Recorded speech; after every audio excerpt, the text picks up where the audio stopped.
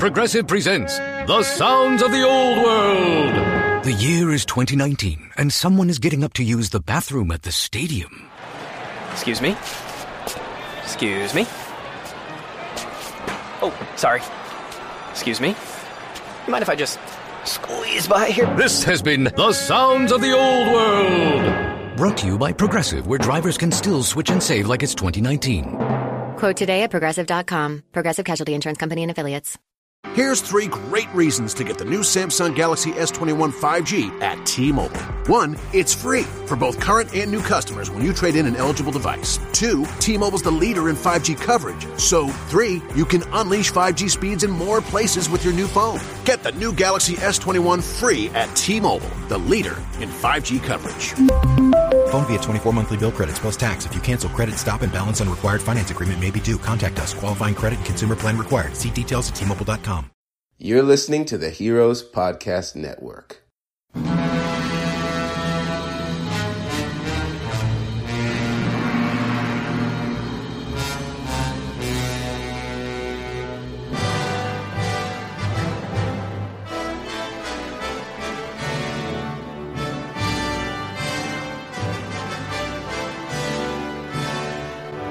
Hello and welcome to episode 27 of Kaiju Curry House. I'm joined today by Alex. Hi there. Joe. Howdy. And special guest, Jason Lyles. Hello. Hello, Jason. Thank you very much for joining us today. Yeah, thanks for having me. Thanks, guys. We're connecting across the planet today. That's pretty awesome. Yeah, we do our best.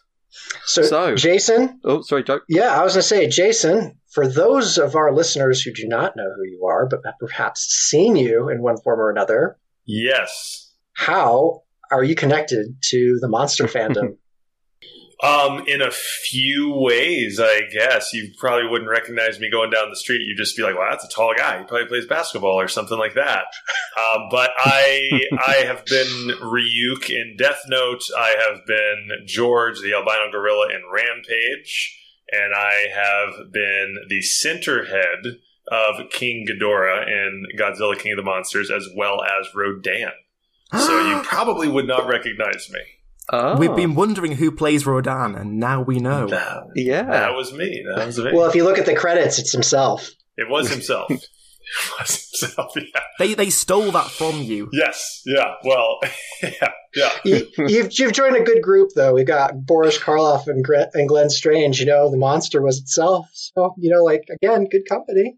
Yeah, got that going for absolutely, you. Absolutely. Hey, I'm happy we were credited at all, because I know there are a lot of times when actors aren't. So we're in there. DJ Storm, Alan Maxon, Richard Dorton, and myself. So we're just proud to be a part of that. Like, oh my gosh. That's wonderful, because I have noticed, actually, looking through your IMDb, that there's a couple of roles where it does say uncredited, and I thought, well, that's unfair. I'm going to ask him about it anyway. Okay. Yeah, we could definitely go down there for sure. You can ask any questions. Awesome. Joe, what have Kaiju been up to? Right. So, in our group, Joe DeVito, who kind of related to George in Rampage, he does a lot of King Kong stuff. His storyline is canon with the original Marion C. Cooper movie, which no other written or illustrated property is. His is the only one. His version of Kong came out as a 17-centimeter high posable figure by Mezco, and they do really great figures, Mezco. And I was really pumped when he posted that and says, oh yeah, available from Mezco Toys. And then I went to look on the site and it was already sold out. Wow. So now I am pining for this really awesome King Kong. But Joe does really good work, and he posts from the group from time to time, but he's an illustrator and a writer, and he does a really great job with that Kong. So that was my high and low point today. You see, it's sounding all high to me, because you just set the bar as you will get that figure signed by him. That is the goal now. Yeah. He was really lovely. He did a Kickstarter for his combined works. It's an enormous illustrated tome of all things Kong, And basically, it takes you back into the prehistory of Skull Island, back when human beings first went there. So even in the original movie, in every version of Kong that has come since, there's been a civilization on that island. There have been ruins on that island. And his collected tome shows you how that civilization got there, why they were there, why the Kongs are there, what the Kongs were originally to these people. It's really neat stuff. And he did the Kickstarter for that. And I was chatting to him. I was like, when you send mine out, you're going to sign it, right? And, bless him, he did. He wrote a note in the cover and everything for me. Like, he's a really lovely guy, absolutely lovely. But he is just a fan to the core. He does it because he loves it. And if you look up, his website is DeVito Artworks, or Kong, King of Skull Island, not to be confused with Kong Skull Island, the movie, but Kong, King of Skull Island, that's his creative body of works. So if you look it up online, it's all great stuff. It is great, great stuff. But anyways, that's my tangent for what I've been doing. That sounds wonderful. Paul, thank you. Paul, what have Kaiju been up to? I've been sinking a lot of hours into a game called Assassin's Creed Odyssey. You might have heard of the franchise. It's quite big. It was released in 2018, and it's not normally a Kaiju game. Come on. If I get called out for watching... No, stop there, Paul. What the hell? If I get called out for saying It Follows is a Kaiju movie, and then you're suddenly dropping an Assassin's Creed, get to hell. I'm done. All right, Paul, justify yourself here. Justify it. Let's justify it and say this is set in ancient Greece, and there are some myths that came from ancient Greece. Okay, maybe not... Again, what's the definition of kaiju? We're not going to get into that, but there are certainly some mythical creatures in the game which are awesome, and it's always good to see someone else's representation of a mythical creature, I think. So, I got can we have Minotaur. Can you drop a spoiler? Oh, Minotaur. Okay. Minotaur's one of them. There's 4 mythical creatures. Did you hear one that? Of them. I haven't found one of them yet. That was the sound of you stretching the definition of kaiju beyond all recognition. Oh, what was that? That's the sound of you whiffing as you've missed. No. I had to explain what a whiff was to Alex a few weeks ago, so Jason. Now I'm using it at every opportunity. We don't play baseball. Yeah. Like when you whiff in a baseball game, it's just you hit nothing. I'm like that parent who hears a slang word that a teenager says and now I'm overusing it. So at school, I'm like, oh, that was a whiff. No, you do that, aren't you? What's it? Yeah, it was a whiff. Yeah. Now that's a new word for my vocabulary. All right, Alex, what have Kaiju been up to then? Thank you for asking. I've been watching the 2012 film Storage 24. I was recommended this by my dear cousin, who picked up the monster face for his sci-fi museum, and I heard nothing about it until he came along and said, oh, look at this in this box that's come along from eBay. It's a giant monster head in a box. I'm like, oh, that's very interesting. Neil, why have you got that? Opens it up. I'm like, good Lord, you spent money on more monster heads. Anyway, it gets it out and says, oh, this is from a film, Storage 24. It's a monster horror kind of creature feature type thing where a bunch of people are stuck in this storage container and there's a grisly beast in there that's eating them. And it's fine. It's a canny little film. It's not amazing. Quite a cheap budget. It's obvious that they picked a storage room because it saves on the set. But the monster looks cool. I'll post up pictures to the Facebook page about that. That's kind of giving me Creepshow vibes. Have you guys seen Creepshow? I have not. I have, yeah. I think, wasn't it a film or was it a series? Yeah, it's a film, but it's like an anthology. And there's, I think there's a short segment of that where it's just called The Crate. And it's just like there's like this Yeti, a carnivorous like Yeti type thing. Okay. And it's stuck in this crate, and the guy finds it in like a storage thing at the bottom of the building, like in the basement, where all these boxes stuff. It's like a low budget version of Indiana Jones's Area 51.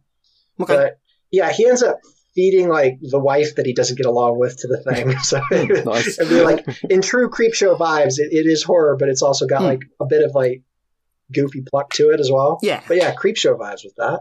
Okay, well, this film comes in at 87 minutes, and it got 4.4 stars on IMDb out of 10, so not great. I mean, well, actually, that's standard for kaiju movies, isn't it? 4 stars. Must be a classic. I thought you were about to say out of 5, and I was like, oh, maybe I'll check this one out. I get to do this. Jason, what have kaiju been up to?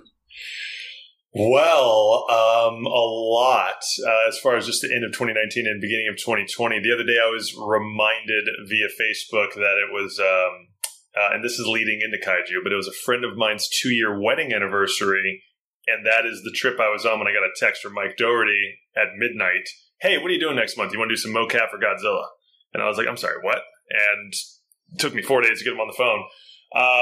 So interesting that was almost 2 years ago, and I just, not a kaiju, but as a monster, just got done playing a monster at the end of 2019 in a new series called Stereoscope. So I'll be the lead antagonist, completely unrecognizable in that thing, in that creature suit. And earlier today, stalking Adam Wingard, trying to see, when are you going to tell us anything about Godzilla vs. Kong? Like, what the crap, man? Let's go. Where's the trailer? Where's anything? But that's the most kaiju monster stuff that I've been up to recently. To be fair, that's a bit better than what we've kind of offered up. I mean, like, it's better than Assassin's Creed, pretty cool. Sorry, Paul. And I'm playing video games as well, but they have nothing to do. I guess they have monsters in them. I've been playing Dead Cells on Nintendo Switch, which I don't know if I'll ever beat. I don't know if anyone's ever played that. The game is ridiculously fun. Very it's got a lot of elements of games I like. It's quite an awesome game because it you start from scratch every time, but you level up and bring things back. It's very Diablo-esque that there's random drops, random stuff. So yeah, don't get me talking about video games. We'll go off on tangents forever. I'm going to throw this out here since fine by me. We're talking about video games. When you talk about fun games and like when you die, you have to start from the beginning. Yeah. I'm just gonna say the title of this game, and if anybody here in this podcast has played it, I'm going to see it on your face. Metal Slug 3. I love Metal Slug. Yeah. There we go. Yeah. I'm high-fiving you for Metal Slug. You mentioning video games, Jason, that's our natural segue. How was it playing such, an iconic video game character in Rampage? That was seriously I've had asked, what's your favorite role you've played, which is really tough because so far from what's come out, there's Ryuk in Death Note, George in Rampage, and mainly Ghidorah Centerhead and a little bit of Rodan and Godzilla. But playing George was just awesome because I played that game when I was a kid. I remember going over to my friend Nick's house in middle school because he got a 64 and got that Rampage World Tour. We played that. I'm pretty sure I played as George. And then getting to, I was such a huge fan of Andy Serkis and Gollum and Lord of the Rings, which was Weta Digital through New Line Cinema. And then look, New Line Cinema's making Rampage with Weta Digital. A lot of the team who played, or who worked on King Kong, worked on Planet of the Apes. And I'm a massive Andy Serkis and Terry Notary fan. Terry Notary, for people who don't know, has worked with and trained Andy Serkis and everybody on the Planet of the Apes movies. He is King Kong and Kong Skull Island. He trained Josh Brolin on Thanos. He trained me one-on-one on Rampage. And then The Rock stars in it, so I'm with him every day. And that was just one of my best friends in the world. Colin Strauss was the visual effects supervisor and one of my groomsmen in my wedding. And that was an amazing experience, not only filming it, but training, studying for almost a year and preparing, falling in love with gorillas. We don't have nearly enough time to. Rampage was an incredible experience. It was incredible. It's good because we could do an entire episode just on Rampage, but correct me if I'm wrong, your friend and colleague basically had you lined up or pushed you for the role. Yes. As George, because he knew you from Ryuk in Death Note. Have I got that right? That's exactly right. You've done your homework. Yeah. He kept mentioning on Death Note, his next movie coming up, Rampage. He had just finished, Baywatch. They had just finished, and that came out the following year. And he'd also done San Andreas, so he had done a couple movies with Dwayne already. But it wasn't until we got back in town in LA, and we were at a barbecue at his house when he was flipping burgers on his grill, and he's like, "What do you know about gorillas?" And I was like, "I don't know. What do you mean?" And he's like, "Well, they're looking for someone taller than Dwayne to play this gorilla. He raises from birth, and he teaches them sign language. So I'm gonna tell him you're my number one choice to start studying gorillas, and don't make me look like an idiot. They're going to call you in the next week or two." But that was 5 months later they called me in, and then they had Terry Notary meet with me and have like a faux training audition session. And then at the end of that, he's like, "Yeah, so when we start training next week," I'm like, "What? That's it? Are you serious? What?" And then we trained in the mountains for several weeks and then was on set for 3 months. It was all Colin Strauss who was also partially my stand-in at times, which I totally made fun of him for because he would hold like a cutout of George because it had the width of like George in certain scenes. And so, yeah, I made fun of him for being my stand-in certain scenes, being the visual effects supervisor. IMDb says that your first role was Lights Out TV series back in 2011, but that's obviously not very kaiju-y. So, yeah, what would be your first kind of big role for yourself that you thought, yeah, I'm really going into the business now? Death Note, for sure. Yeah, there were some other. Men in Black 3 is what showed me that I had something unique that I didn't think about with my height to play creatures and monsters, and working with he won his 7th Oscar while we were filming, Rick Baker, the living legend who since is retired. But then when I got Death Note, when I moved out to LA, that allowed me to quit waiting tables and quit my day job, and went to Vancouver and playing one of these, in my favorite role in Death Note. And so I'm like, oh my gosh, I'm teaming up with Willem Dafoe, and that opened up a ton of doors. I mean, there were a couple of things as soon as I got back in town that I was being looked at for, and I was like, whoa, what? This is happening. This is awesome. So that by far, that was the one that was the first big one where I felt like I'm in. Yeah. I have now I know people. I have a huge credit I can point to. Yeah. That was your critical mass. That was a spectacular performance. That was a spectacular. Yeah, really good. Oh, thank you. No, I was a huge fan of the anime. I can't say that we can necessarily get a lot of the manga over here, but I did page through it. But that anime was fantastic, and I think it was same. I loved it. It is a fascinating series. I mean, it's just a deep thinking storyline, isn't it? Like everything there's nothing in that show that doesn't mean something, and it is the eventual. It's really interesting because it's the downfall of ideal that's really captured in that show. A question that I'm going to ask you as a fan, as someone who's a part of it. Obviously, the show had a lot. How do you think they did cramming the show into that film?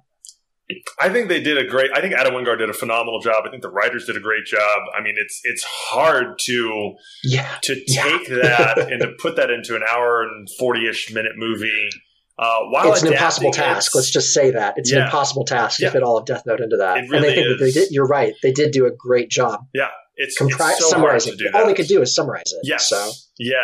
And then they didn't. I mean, you could say, well, we could set it up to where it would be sequels and stuff, but I think in that situation, you don't know if there's going to be sequels if the first one isn't successful. So I think it seemed like they kind of made it like, well, this might be the only one, but if it's successful, then we can make more, which they are, which I have no idea where those are going. I have no idea. Way to drop a bomb. That's amazing. That's awesome. I didn't know that. It's out there. It's hidden, but it's out there that they're making sequels. Like the writer tweeted about it a couple of months ago. It's in good hands. It's still coming. You're going to love it. Like the CFO of Netflix, like a year or so ago. In a long article of like, this is coming. We're doing this. We're doing that. Also, we're still making Death Note sequels. Doing this. We're doing that. It's just like, it was just very slowly. They haven't had a massive announcement, but it's been said out there, like, we're making sequels. Like, we're making... Okay, sequels. But I have no idea where they're going. I don't know if Adam Wingard's going to direct. I don't know anything. There are fascinating places that they could go with that, because there are other entities besides Ryuk that are just as interesting. Yeah. So I'm not going to spoil anything for people who haven't seen the anime or read the manga, but there are some very sympathetic entities. Ryuk's kind of just like... He's kind of like a sarcastic trickster type character. He's really fun, but there are entities that become really invested in people, which they should be, which is really cool. And I think that's a fascinating way to or direction to go in. But that must have been a really fun project. Like to really so much fun. Get in. Well, it was in Vancouver as well. So I don't know if you've ever been to Vancouver. Vancouver is an amazing town with incredible food, incredible people, incredible hiking. It's gorgeous, the mountains there. And so just getting to go live there for a few months, not getting a massive paycheck, but making more than I ever made per week on, at a restaurant or anything. I was just like, this is awesome. Oh my gosh, are you serious? And then my wife, my girlfriend at the time, came up for like a month and a half and stayed with me, which was so cool. Days on set, days off, we'd go hiking or something, and so that was a dream come true experience. Quite a way to quit waiting tables and and play such a cool. And then finding out a weekend, like we got Willem Dafoe. I was like, oh my gosh, are you serious? Like, he's an amazing actor. Oh my gosh. I'm like on a list of people to meet. He must have been so cool. I was like, he's going to be my voice? Are you serious? Oh, he was so nice. He was so cool. Somewhere there's a photo of myself and Adam Wingard like holding him up. Oh, like, nice. Like at the red card, like, because Adam's like 6'4" and I'm 6'9", and Willem Dafoe's like 5'10". And so he was like trying to get up. He was trying to like put his arms around us and get up for a photo. So we just picked up his legs. We're like, hey. And but I had some really great advice going into that. A good friend of mine is Doug Jones, who's also a mentor in a way. And so I called him immediately. I was like, hey, what advice? And he's like, oh, child, no, you'll be fine. You know everything. You can't help. You'll be. Oh, no, there is one piece of it. Okay. He's like, actually, he said, there have been many times when I've been the body and I know I wasn't going to be the voice. But you have to prepare as if you are going to be the face and the voice, because that's all that anyone has to work off of on set. They'll never meet whoever's doing the voice while they're filming. And just like I'm talking now with my hands, it's tied into my physicality. And I can't speak at a cadence or a rhythm that, like, I'm setting the tone. Whoever's doing the voice, they're going to have to match. And so I have to be sure to come in and bring my A game. Otherwise, I can't be talking really, really rapidly, but like moving slowly and all this, or vice versa. It's got to all match together. So he said, you're going to set the foundation for whoever they bring in will voice act over. So he said, prepare 100. And that was great advice. That's a brilliant piece of advice. Yeah. Yeah. I brought it as if there was no Willem Dafoe. And then he just came in and like, oh my gosh, he's just amazing. He's amazing. My favorite movie that he did or was part of was The Hunter. Have you seen that one? I really liked that one. I haven't seen that one. I know that it's supposed to be so good. There's so many movies I haven't seen that I need to see. I'm behind. He's naturally good in everything, isn't he? So. He's amazing. And we have so many things we need to talk about for this session. However, We're going to take our first break and we'll return shortly. Hey everyone, this is Greg from Red Shirts and Runabouts. We're the resident Star Trek podcast as part of the Heroes Podcast Network group. If you love Star Trek and things science fiction, we're definitely the show for you. Join us as we talk about Star Trek Discovery, the new Picard show, and other ongoing content and new creations from the Star Trek universe. If you want to find us, search Red Shirts and Runabouts podcast on Apple and Google Play, and if you want to interact with us as a host, you can find us at Red Shirts Pod on Twitter. Greetings and welcome back to Kaiju Curry House. My name is Alex. I'm joined by Joe, Paul, and none other than Jason Lyles. Say hello, Jason. Hello. Jason has been chatting to us about his earlier work in Death Note as Ryuk, which kind of springboarded his career onto fantastic work as none other than George in Rampage. Can you tell us about the early stages of when you began that role? Because from what I've read, there was a significant amount of method acting. Is that right? Yeah, it's I guess it depends on how you define method acting. A lot of people define it in different ways. But I very much, well, this will be jumping forward, but I'll come back to leading up to filming. But when filming, it was very much staying in character most days, just as long as possible, not breaking between cuts. I mean, Dwayne would kind of, come on set and I'm already in character for like an hour or something. And he would, and just kind of working the space as George. Terry Notary, who Kong and Kong Skull Island, he's played so many characters. He's Rocket and so many other apes in Planet of the Apes. He trained Andy Serkis a dozen different times, he was training Josh Brolin as Thanos at that time when they were filming Infinity War and Endgame back-to-back in Atlanta. He taught me, when they want you on set, you'll be in the Weta tent with Weta Digital and their team. Let them know you need 10 minutes before you ever go on set. I had an audio that was him walking me through the steps of getting into George psychologically. And I would do that. I would do some exercises to get in it physically. And then I would walk from the tent when I was ready to set as George. And he said, people will very quickly realize you're not responding to Jason. And then Dwayne would come on set. He and the director were one of the only couple of people I would break with when filming. Like Dwayne would come on and give me like a nod or a wink or fist bump or something. Then and Brad would come over and talk to me, kind of as George. But it just helps because, like, if it's like cut, I'm checking my iPhone, like, I'm not in the right headspace, you know. So I'd left my phone on in my trailer and would stay in it. And especially for the scenes when George is having like a panic attack, or there were stretches in some scenes for hours when I just had tears and snot all over my face, when I was just like, my heart rate was going. I just kept myself up. Like, I would be charging and screaming at extras and like knocking a couple over with fear. Like, I wouldn't actually touch them, but I would charge up to them because they'd be like, "Oh my gosh, Dwayne Johnson, what'd you do for dinner last night?" And I'm like, "No, when they say action, I might kill you." And so I would charge them and they'd be like, "Dude, like, oh my gosh." And then I'd apologize at lunch and they're like, "No, it was awesome." But for prep, the prep was, so it was November 2016. We'd been back from Death Note for a couple of months, and the visual effects supervisor had a barbecue at his house and asked me, "What do you know about gorillas?" And he said, "I'm going to recommend you as the top guy for it. They want someone taller than Dwayne." At that point, he was like, "I think they want you for just for this one scene, one or two scenes when they need someone taller, and then it would be like maybe Andy Serkis for the rest of the film." And I was like, "Okay, so just a couple of weeks." And he said, they're going to want to meet with you in a week or two. November went by, December went by, January went by, February went by. And every week or two, he was like, "Hey, so another thing, you know, putting out fires and pre-production and development, all this, but they're going to call you. They know about you. They know I keep talking about you. They're going to bring you in maybe next week, maybe next week, maybe next week, maybe next week."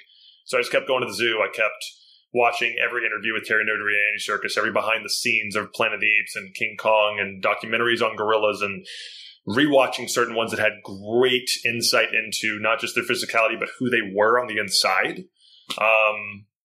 Finding out from Andy Serkis, you know, what do I need to know about motion capture, performance capture? Nothing. It's just different cameras. The acting is the exact same. I think that's one question I've got. Like, how did you become a motion capture actor? I was like, I'm an actor. I don't know. And then I worked in motion capture. It's like asking Gary Oldman, how'd you become a makeup actor for you know, when, you know, no, it just, he was acting with makeup on.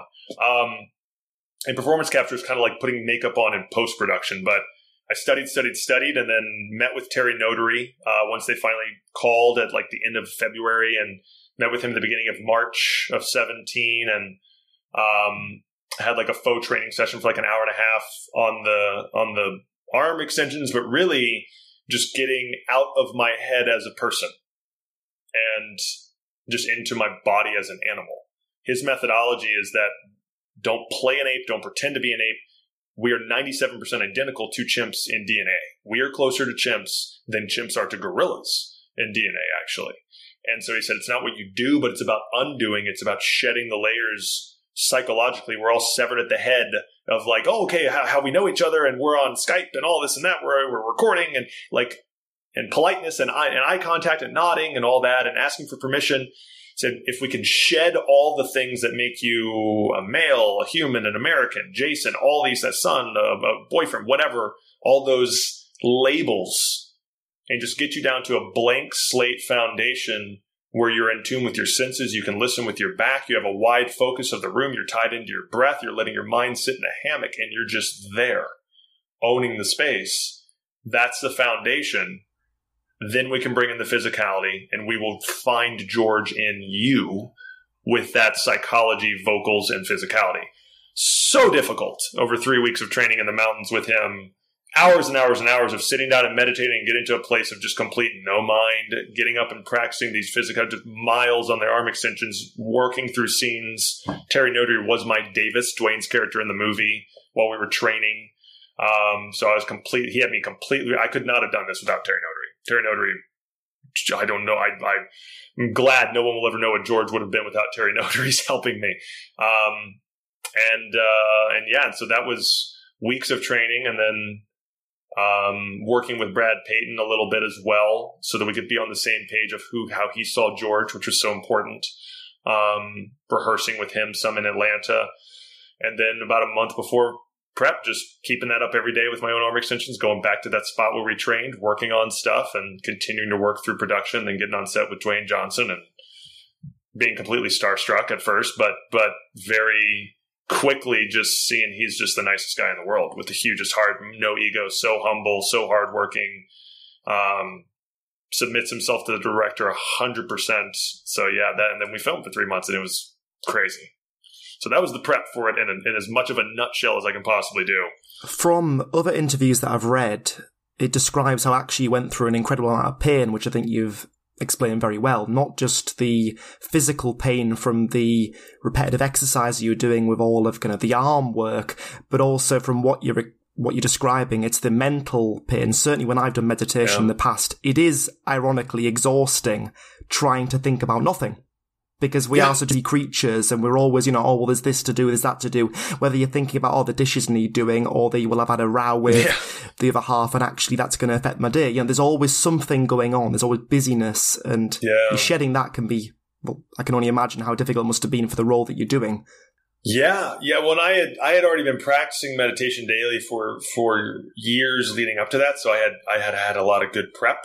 A book that was like a foundation of getting to that place of presence that Terry's used before, used with Brandon Ralph on Superman Returns when he trained him, was The Power of Now. And so I instantly brought that up in the training for the first audition training session with him. And he's like, yeah, oh my gosh, that's everything. I love that writer. Oh my gosh. So we connected on that really quickly. And, but there were scenes, if you've seen the film, there's a scene when George is in a bear cave. There was a scene the first day we shot, first 2 days, where George breaking out of this massive cage the day after he got infected, and now he's doubled in size and all this and that, and he ends up saying he's hungry because he's growing pains of doubling in size overnight. Oh my gosh. And he breaks down this cage, gets out in the zoo parking lot. That scene before he breaks out is him action. He's at 1% of a panic attack. By the end of it, he is at 100% of a full-on panic attack, and that's why he breaks out. He's freaking out. And so doing that over and over again, manifesting a panic attack for 15 hours the first day, a forced call, so not enough time to really sleep, and then a 19-hour day the second day. Physically, I was exhausted because there's squeezing every muscle in your body while and that over and over again hurts your voice. But I felt so alive doing it, because I used to be subject to panic attacks and anxiety when I was a kid. And I couldn't stop them. And then there were certain takes when I was like, I just manifested, and then it stopped a full-on panic attack. What the crap? That was crazy. It was incredible how Terry helped me get in control of my mind and my body. And then the scene with the bear cave, in the zoo, when Davis is like, are you okay? Everything okay? What happened? And there were, if you can find behind the scenes shots which are out there, there's tears and snot all over my face. Makeup would try and clean it up, and I was like, if it's not messing the makeup, leave me alone. Leave me alone. Let me stay in it. I just found a spot where I felt so sorry as George, and it was just all over trembling. It felt so cool to be like, oh my gosh, don't stay in it, though, stay in it. To be to that place. I remember afterwards, Dwayne was like, how do you not take that home? And I was like, I don't know, make a joke, I make a fart noise. I just know it's not real. There's a part of me that knows it's not real, but I know how to. Terry Notary showed me how to suspend that. So there were days where there was a 4-day stretch one time when I didn't leave my apartment. I was so physically sore and exhausted, and I was like, holy crap, I need to be 100% in 4 days. And finally by the day before, I'm like, okay, I'm 90%. Okay. And so, but it was so interesting to just kind of see how much, if you can really believe something in your mind, how your body can react. It's pretty crazy. The mind does not know the difference in thinking about something happening and it actually happening, which is why we can have panic attacks, which is why we can watch a scary movie and be scared. It was a fascinating experience of learning about myself playing George, because George is just me with the different vocals and physicality and psychology. So to immerse yourself in that vulnerability for so long, what was it like to step down, from that time period of acting, and then to eventually on the last day, right, I'm done being George? I know you said that you are George to an extent, but what was that like? What was that step down like? I'll have to not get emotional, honestly, man. It was a dream come true. I recorded videos of myself in my trailer the last few days, just kind of talking, just kind of video diarying to it about what it was like closing up. And I need to release it. If Rampage ever gets a sequel, which I've heard whispers about, but we'll see. That's mainly on Dwayne's schedule, which is so busy. If it does, then I'll post I need to see a Vern. We got to have a Vern. But I have a video that one of the producers got, because Dwayne and I rapped at the exact same moment. And Dwayne, thanked, this was his third film with Brad Payton, and then I wanted to say something, and he pointed to me and said, Jason, and they got this on video, and I have it on my phone, and like when you're quiet and you feel like if I say one word, I'm going to start bawling, but if I don't, I won't. But if I start talking, the floodgates are going to open. I had that feeling. I was like, maybe I can get rid of this before I have to talk. And no. And I started crying and just told everyone how this was a dream come true. This is my second movie. This is a dream come true in every single way. I can't even express. I wanted this as a kid. I can't believe this happened. And I'm just so thankful to everyone. And then everyone clapped, and Dwayne came over and gave me a big hug, and I have it all on video. And so I'll put that up on Instagram at some, if there's like a sequel or something. But I didn't want it to end. I knew it had to. There's a part of me that was like, okay, I'm ready to go home and see my girlfriend, and I'm exhausted. I feel great about my work.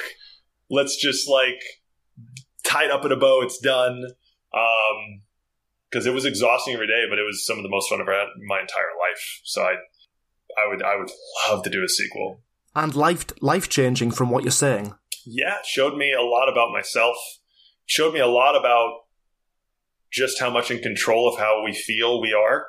Because that was a role that I pushed myself to limits physically and emotionally and manifested in a way that were real, but I was creating because of just what I chose to believe. That was crazy. Showed me with Terry Noty's training. He kind of showed me a control panel inside of my body and my mind of how to not pretend, but truly feel something that's not happening and truly be a character rather than play or pretend to be a character. And so it really showed me a lot about myself and life. I learned a ton from that role for sure. Thank you so much for sharing that. You're getting deep. Yeah. That's awesome. That's probably one of the most personal discussions I think we've ever had with an interview. So thank you for that. Yeah, of course. We are under the pressure of time, so if you're okay with it, can we start talking specifically about your role as the centre-head of King Ghidorah? Sure. Because for some of our fans, that is their core interest. I mean, I could talk about Rampage all day, just especially your role within that. Yeah. But I think we're all keen to hear about that. Rodan. And we want to hear about Rodan. Have your moment, Joe. I can tell, Yeah, say Rodan. Come on, this is a rare opportunity. Rodan was taking on everybody in that movie. Yeah, he was. How did Godzilla King of the Monsters happen for you? Let's rewind back. That's a great question. Let's go back to 2014. Wow. Okay. I auditioned for Krampus that Mike Dougherty did, and he liked me a lot. And we were, I was in New York. He was in LA. We had a half-hour Skype chat. He was showing me around his office, showing me concept art of this is what Krampus is going to look like when we take off his fake mask that he's wearing the whole time. I'm like, what? You're showing me a lot of stuff here.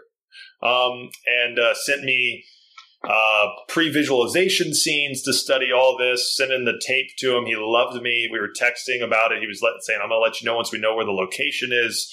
They locked it down to New Zealand and to the Weta Workshop. And then the studio decided, well, we're only going to cast locally in New Zealand. So I was disappointed, but I was like, hey, I made it, this gave me a lot of confidence that I can book a massive role, because I got really far and now I got a friend in Mike Dougherty, and a great guy who now I'm friends with, Luke Hawker, is actually who ended up playing Krampus. Funnily enough, they were looking for someone about, 7 feet tall, and Luke is 5'7" or 8" or something like that, and he ended up playing him. But he also, I believe, built it. He works at Weta Workshop, but he's a great actor and performer as well. But years later, I'm at a friend's wedding in Atlanta, and we're at a restaurant at night, and my phone buzzes, and I look at it, and I'd gotten a couple of texts from Mike once a year. One night, I just got a text of a clown pointing at the camera, laughing in a very creepy way at midnight. And I'm like, are you outside my house right now or something? What the crap? And he texted me pretty verbatim, hey, this was January of 2018. And he was like, hey, what are you doing in February? Are you free to do some Godzilla motion capture? And he had texted me a couple months before, I think in November when the Rampage trailer dropped. Hey, great work. Like, I was like, oh, thanks, man. Like, he texted me before my mom texted me. Like, the trailer broke 2 minutes later. He had seen it and texted me. And then I got him on the phone, and he was like, yeah, I want you, there's Ghidorah, the three-headed dragon, and I want 3 people to play the heads. I want the middle head to be like an alpha leader, big brother. I want you to play the alpha head. It would be sometime next month. Are you available? Do you want to do it? And I was like, yeah. He's like, okay, cool. Text me your agent's information. Let me know if you have any recommendations for the right or the left head, and we'll get it set up. And I was like, I hung up the phone and came out of the bedroom and told my girlfriend and my roommate at the time, like, I just got offered Godzilla on the phone. What? Didn't even have to audition or anything. That was the first. That was like, holy crap, the phone rang.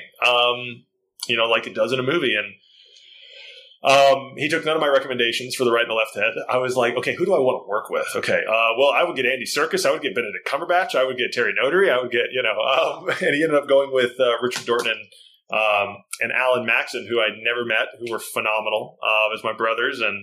But that's how it came to be. And then I got brought into Legendary in Burbank. And I have pictures of myself waiting in the lobby with Godzilla posters behind me with a 10-foot tall Godzilla statue. And I'm like, holy crap, I have no idea what this meeting's really going to be. And it's with me and Mike, and obviously I'm there, and Mike, and visual effects supervisor and visual effects producer. Oh no, I'm forgetting the visual effects producer's name. Visual effects supervisor was Guillaume Rocher, and I'm terrible. I love you. I'm so sorry. I'm blanking. I'm going to see if I can IMDb it while I'm talking. Because I can't not. But they showed me pre-visualization of scenes of Ghidorah, with him waking up out of the ice, this and that, the fight scenes at the end and stuff, kind of like PlayStation 2 version graphics of it. And then they said, yeah. So, and then they brought us in to watch the movie. So we got to watch the movie before we filmed it. We watched it because they had filmed it the summer and fall of 2017. This was now February of 18. So Richard and I and Alan watched it, seated appropriately, left head, center head, right head, watching at Legendary, the screening, and it had all the live action stuff that it filmed, some preliminary music, and then pre-visualization, kind of like the crappy version of just concept version of the visual effects. And so we're high-fiving each other, and spoiler alert, Richard's head gets ripped off. We're like, oh my gosh, you died. Oh, you're back to life. Oh my gosh. Yeah. We were just having a blast. And then the next week we filmed it. Sorry. What I've really enjoyed listening to with the 3 of you Ghidorah heads is just how lovely it is that those roles just seem to line up nicely for you, that so often people are fighting for roles, and from what Richard was saying, it was he was welcomed in. It was no, we've heard about you and this is the role for you. It's I don't have to audition for that. And similarly for yourself, it's a phone call. Oh, you've landed Godzilla, and it's just, these things are meant to be. And with Alan Maxon, his first, film, it's Godzilla. It's just, a very auspicious timing, which is fantastic. Guys, we'll take our second break and return for our final part, where we'll ask some questions from UK Kaiju Fans, our Facebook group. Call 1-888-FARMERS to switch, and you could save an average of $470 on your auto insurance. That's a lot of money in just a few minutes. With savings like that, you could be lounging on an impractical amount of ornate and overpriced throw pillows you bought for your couch. But you won't, because you're better with money than that. That's why you're calling us in the first place. Call 1-888-FARMERS to get a quote today. We are farmers. Bum, bum, bum, bum, bum, bum. Based on average nationwide annual savings survey data July to December 2020. Underwritten by Farmers Truck or Fire Insurance Exchanges or affiliate. Products not available in every state. Here's 3 great reasons to get the new Samsung Galaxy S21 5G at T-Mobile. 1, it's free for both current and new customers when you trade in an eligible device. 2, T-Mobile's the leader in 5G coverage. So 3, you can unleash 5G speeds in more places with your new phone. Get the new Galaxy S21 free at T-Mobile, the leader in 5G coverage. Phone via 24 monthly bill credits plus tax. If you cancel credit, stop, and balance on required finance agreement may be due. Contact us. Qualifying credit and consumer plan required. See details at T-Mobile.com. Welcome back to Kaiju Curry House. This is Jason Lyles here with Alex. Hi there. Paul. Hello. And Joe. What's up, folks? I was so tempted to say Joseph, and now I said it anyways, but Joe. It's okay. It's okay. And none of us were sure how to pronounce your last name, so thank you for clarifying that. Lyles. Yeah. And I found out visual effects producer Marcel. I love you, Marcel, so much. There we go. Right. 2 things before anything continues. Yes. Paul has a very important question to ask you, Jason. It's significant. It's dear to his heart. Paul, are you ready? It's okay, Paul. It's a safe space. I get to ask my question, do I? You do. Go on, say it. Yeah. It's a recurring thing where I just like to know how our guests feel about the Tremors franchise. I would love to see another one. It's too bad that they didn't make that. They ended up Xing it and canceling it. Well, there is another film coming out this year. Tremors 7's on its way for Halloween this year. Tremors 7. Wait, there is? Seriously? Yeah. How did I miss that? Yeah. Oh my goodness. Because I knew they were. A year or two ago, they were making it, and then they weren't, and so now they are. Okay, cool. There you go. Yeah, see? It's done, Paul. It became a thing in this podcast where, like, the Graboids managed to dig their way in to every conversation. Yeah. I mean, it's classic. It's a classic franchise. It is, yeah. I remember watching the first one when I was a kid, being terrified. I was like, oh my gosh. Yeah! Oh my gosh. I won't go to the desert now. Yeah, no. Yeah, actually, the second one was the one that got me when I watched it. It was really funny because it was great. I was with it right up to like 30-foot worm turns into that thing. But then they started eating people, and it was terrifying. Yeah. Well, maybe there'll be an opportunity for you to play a tall graboid evolution-esque character. Maybe. You know, who knows? Maybe Who knows? You are, but you've just kind of like been, there's Tremors films on the way. Is that? There's a Tremors 7. Oh my goodness. Oh. Yeah. Oh, I had no idea. What's that? Tremors? Who knew? Yeah. Everyone should go see that. Oh my gosh. Twice. So, total curveball. I didn't know that Jason Lyles has played Rodan as well as the Centerhead. Joe, lead on this, please. All right, so I really enjoy Rodan because, especially in Godzilla King of the Monsters, because it just seems like he just hates everyone. You know, like let's just attack something and he's totally game. Trying to solo King Ghidorah. I mean, like, that's great. You were in 2 places at once in theory. So how did it come about, that you became Rodan? That must have been you talked about the George method acting. I mean, Rodan, how did you get into Headspace, and how did it happen, in any case? Yeah, that was totally unexpected because I'm not credited. That wasn't in the contract or anything like that. Believe it or not, we filmed everything for the whole movie in 3 days on a motion capture stage.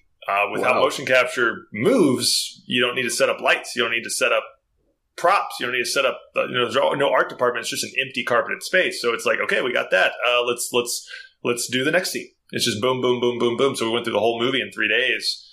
And on the final day, we went through the film chronologically. So the final day was the final thing we shot was the final scene with Godzilla looking around at the monsters. So to give TJ Storm, who played Godzilla, eye lines, so he has someone specific to look at, they used the 3 of us, Richard and Alan and I, because, spoiler alert, Ghidorah's dead at that point. So,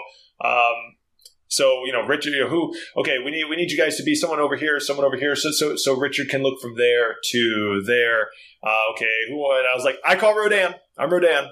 And, so Rodan there at the end, he lands and he kind of screams at him, and then he's got, he gives a bow to him. And, so I just did that. We watched the previs and I was like, okay, I'm just going to do exactly that. And if you look at his wings, about halfway from his body to the end of the wing is a hand. So it's kind of like he's got arms there. So I used that to put on the ground and give a bow. And after that, Mike came up to me and was like, hey, if we have time when we're done, do you want to do some Rodan scenes? Yes. And I was like, what? Yeah. He's like, it's not in your contract or anything. I was like, I don't care. Yeah, absolutely. Yeah, let's do it. This is street cred material. Come on. Yeah. And so we really filmed just 1 or 2 scenes because obviously they were like, cool, so let's hook you up in wires and do all this. But what we filmed was wires. To have him, because if he's flying, then I didn't do all of those scenes. So the scene that we did that they used my reference for was when he comes up out of the volcano. So Very he cool. walked me through that. He walked me through, the beats and the pacing of, it explodes up and you just, one arm comes out and lands and the other one comes out and lands, and then you pull yourself up and you shake off the lava and everything, and you look down, you see the bomber coming and you zero in on that sucker, and then you go up and just whoosh and go after it. And so we might have done something else that I'm forgetting too, but we did that and maybe one other scene that was not as aerial. And then maybe they used the reference for the bow. I'm not sure. What about when he goes over to Godzilla and takes a bow? When he submits? Yes, at the end. Yeah, were you in that? That's what I did. Yeah, I was yeah. off camera, but they still, even if I'm off camera, all the infrared cameras in the motion capture space are still capturing everything in that grid. So they can still take that and use that as reference. And so they might have used that. I mean, I did exactly what was in the previs, which is pretty exactly what was in the final film. So they might have used that as well. But yeah, I didn't play Rodan throughout the whole film, but I was the only person who got to play some of Rodan.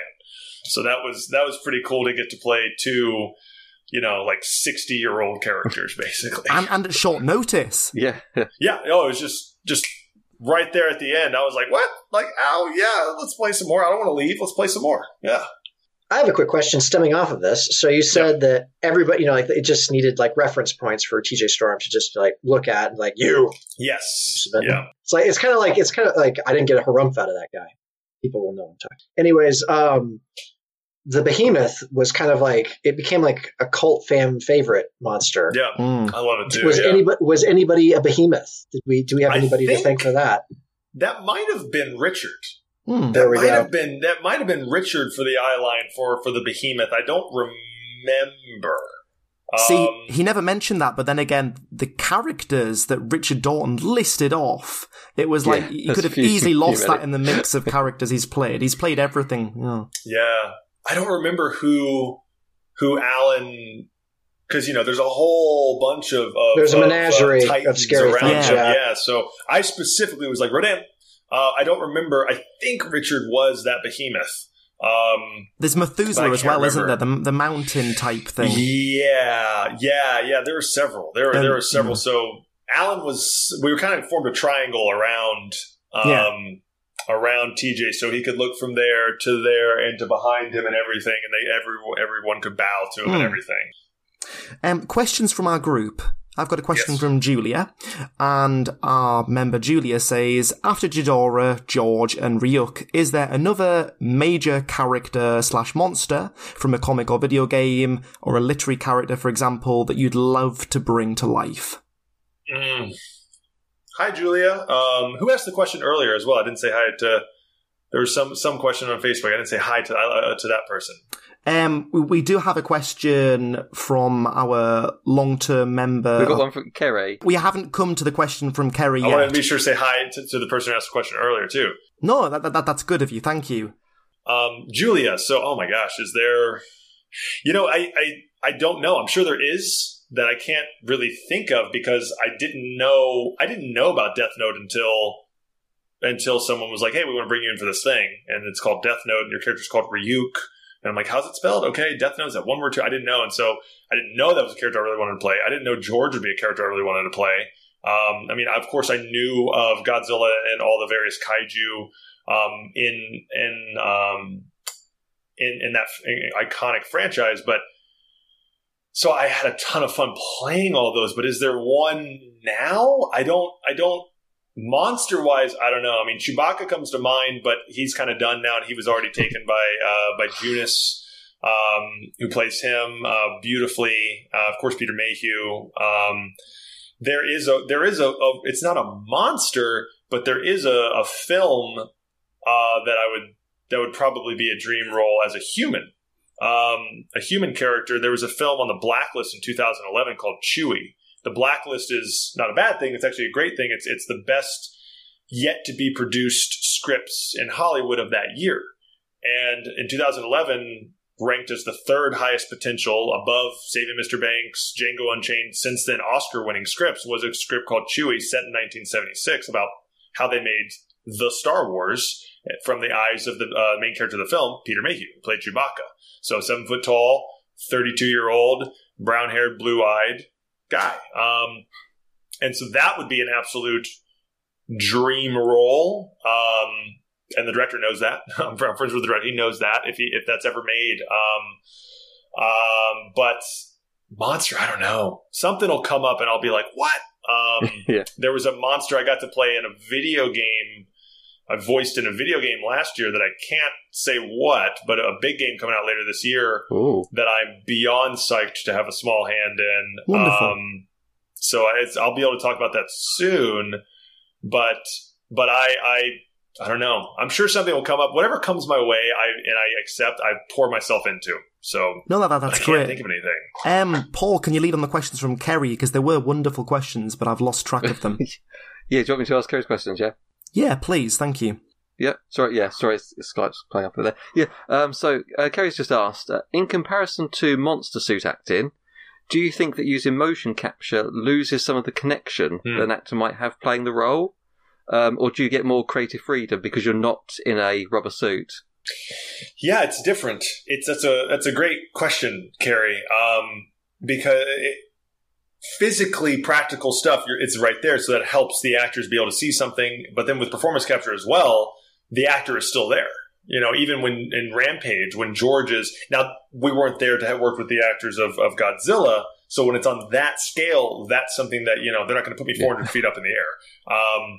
But with George, with his eye line being 25 feet up, or maybe it was 20 feet, I was in a cherry picker for those scenes so that Dwayne can look up at me, at my eyes, right where George's eyes are, and I can look down at him. So I think, if anything, it can really help with the connection of the actors because there's nothing hiding any part of me. So we can connect eye to eye, and then they can digitally bring that character to life in post-production. So it depends on the role, but there's definitely nothing lost, especially when it's on set. When the performance capture role is performed by an actor on set with the live action actors as well. Well, thank you for answering those questions. I think it's time, gentlemen, to round off our episode. It's been an absolute pleasure, Jason. However, we'll finish off with If Nothing Else. So, Paul, if nothing else. If nothing else, and I know you're going to bash me because it's not really kaiju, but I saw a really fun film at the weekend on Netflix called Rim of the World. It's an alien invasion film, but, you know, it's still a monster movie. I don't know if you've heard of it. Rim of the World. Kids go to this camp, you know, like a getaway camp for children to go, I guess, have fun during the summer. And while they're there, aliens invade, and basically it's up to this group of kids to save the world. It doesn't take itself too seriously. It's not a kids' film. There's some bad language, but there's lots of movie references, and it's just good fun. So if you've got Netflix, which I'm sure most of you do, and you want to see a monster movie, I would recommend Rim of the World. Well, thank you for that. Joe? Thanks for calling me when I asked you to give me 1 second. Yeah, no, the time, there was a lag. There was a lag. Thanks. Yeah. I was going to look for it, but we've been talking Rodan, and I don't think that monster gets enough press. It's always Godzilla, Mothra, Ghidorah, Gamera, King Kong. But I think Rodan's a fantastic monster, and I think that his origin movie that Toho made, which is just titled Rodan, or Rodan the Flying Monster, depending upon what cover art you're seeing. But it is great, and it has a fantastic there's a great build-up before you even see the monster. The original creatures that this village are having issue with are these Meganula, which are large centipede, crustacean-y, like insectoid things that are like, they're more than human-sized, and they're coming out of a mine that's dug too deep.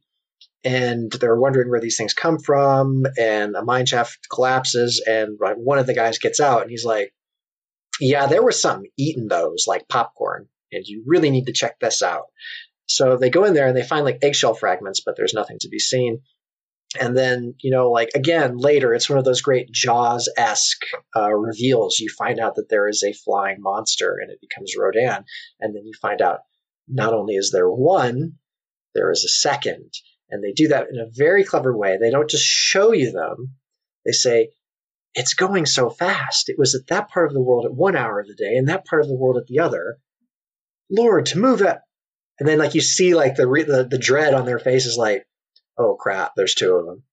But it's a fantastic film. It ends with a really great ending, and the way that they dubbed it, there's a lot of exposition just in the narration from the main character's standpoint. So like you don't lose a lot of dialogue. The plot is kept very true to the Japanese original. The special effects are first rate, but when you say that you got to play a 60-year-old character that really is worth something, like that is a great, just in and of itself, great story and great character. I would really recommend it. Our listeners check out Rodan if they haven't seen it already. That's brilliant. Thank you for that. My, if nothing else today, is based on the theme that I'm starting to appreciate more and more, that the special effects artists are, in fact, the unsung heroes of so many films that we love. And for myself, I'd like you to check out Steve Wang, Creature Creator, who I have been recently speaking with. I'm in the early stages of possibly securing as a guest for the podcast, if I don't blow it as too much of a weird fanboy. And Steve Wang was responsible for many of the special effects in The Predator. Yes, that Predator film. The Guyver, which for me and Paul basically got us into anime. Massively, massively important in Japanese film. And he's fantastic. But he's very much an unsung hero, one of these people, not that many followers on Twitter, and you think, oh, okay, not a big deal. Yes, a big deal. Phenomenal individual. Huge like deal. Samedi. Oh, yeah, exactly. And there are so many creative geniuses out there who aren't necessarily that well known, unless, you speak to the right people, and then you start to appreciate them for who they are. Jason, if nothing else.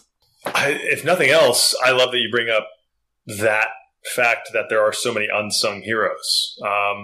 The Steve Wang, I've met him a couple of times at conventions, is such a kind guy, such a humble person for all the work that he has done across his entire career. There are many. I'm such a nerd for behind the scenes, because that's really where the magic comes together of all of the, playing the characters I've gotten to play.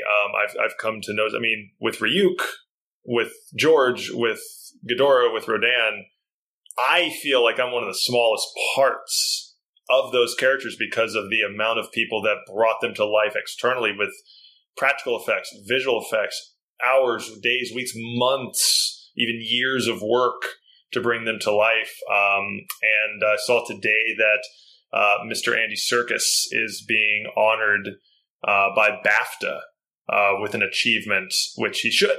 He should. He is very much an unsung hero. I was even at a Q&A one time, a screening of War for the Planet of the Apes, with a Q&A afterwards with visual effects, not supervisor, but he's one of the owners of digital, Weta Digital, Joe Letteri, with the director of War for the Planet of the Apes, with composer, with this person, that person, and Andy Serkis. And someone was like, I was like, oh my gosh, I can't wait to hear Andy Serkis. And the person who was sitting there who reserved a spot, applied to get a spot for this screening, this Q&A, was like, who's Andy Serkis? And I was like, he lived under a rock. What are you doing here? Yeah. How did you get here?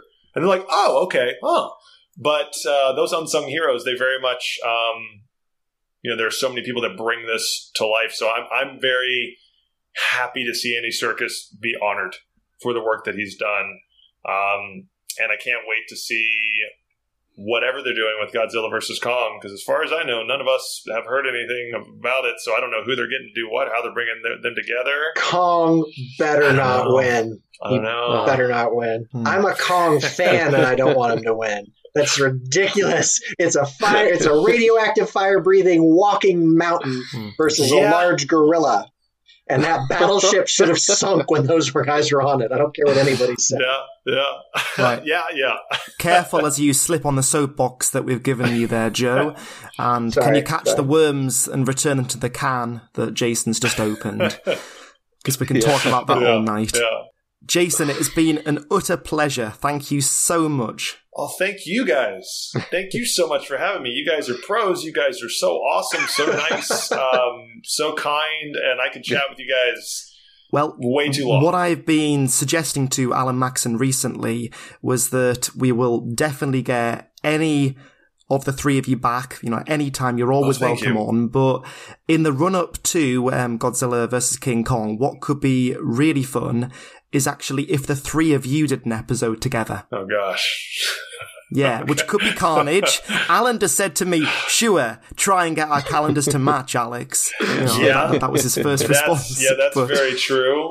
But yeah, that'd be a lot of fun. The three of us together we're like the Three Stooges. Yeah.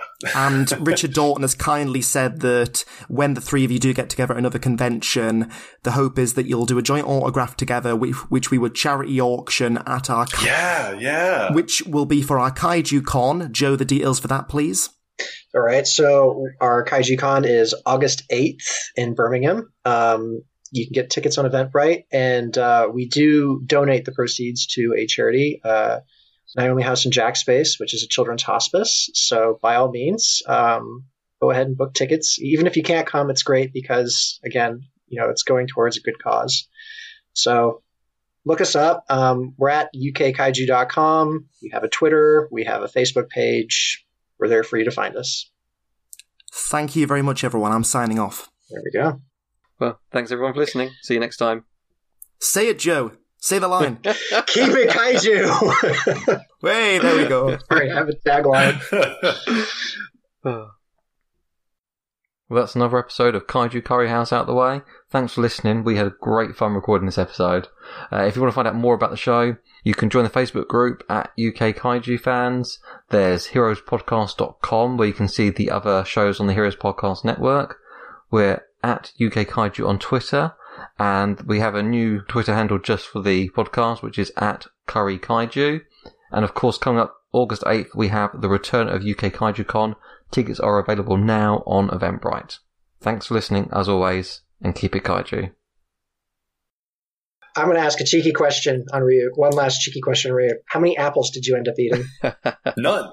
But I took a lot of bites out of them. But I took a lot of bites out of them, though. Like, there's a scene when he's eating apples and Light's like, if you ever do that again, I'll kill you. And he's like, yeah, right. Like, come on. And he's just biting apples, throwing them over his shoulder and stuff. So, or was I really biting those apples? I think I was fake. I think I was fake because they were already art department had cut them out. Or I think they had just bitten and made them look good and then sprayed something to make sure that they wouldn't go rotten. And so I was pretending, but really chewing because even the prosthetic back here, they said if it's the camera's back here, they could see my jaw and the ear moving and everything. Like, dude, it looks amazing. And then you really can't tell where is practical blending with digital. And I definitely had apples for from Crafty, but I don't remember how many. I think I like Granny Smith apples. I think Ryuk should try Granny Smith apples. I think he'd love those. I think he'd love the sour taste to them.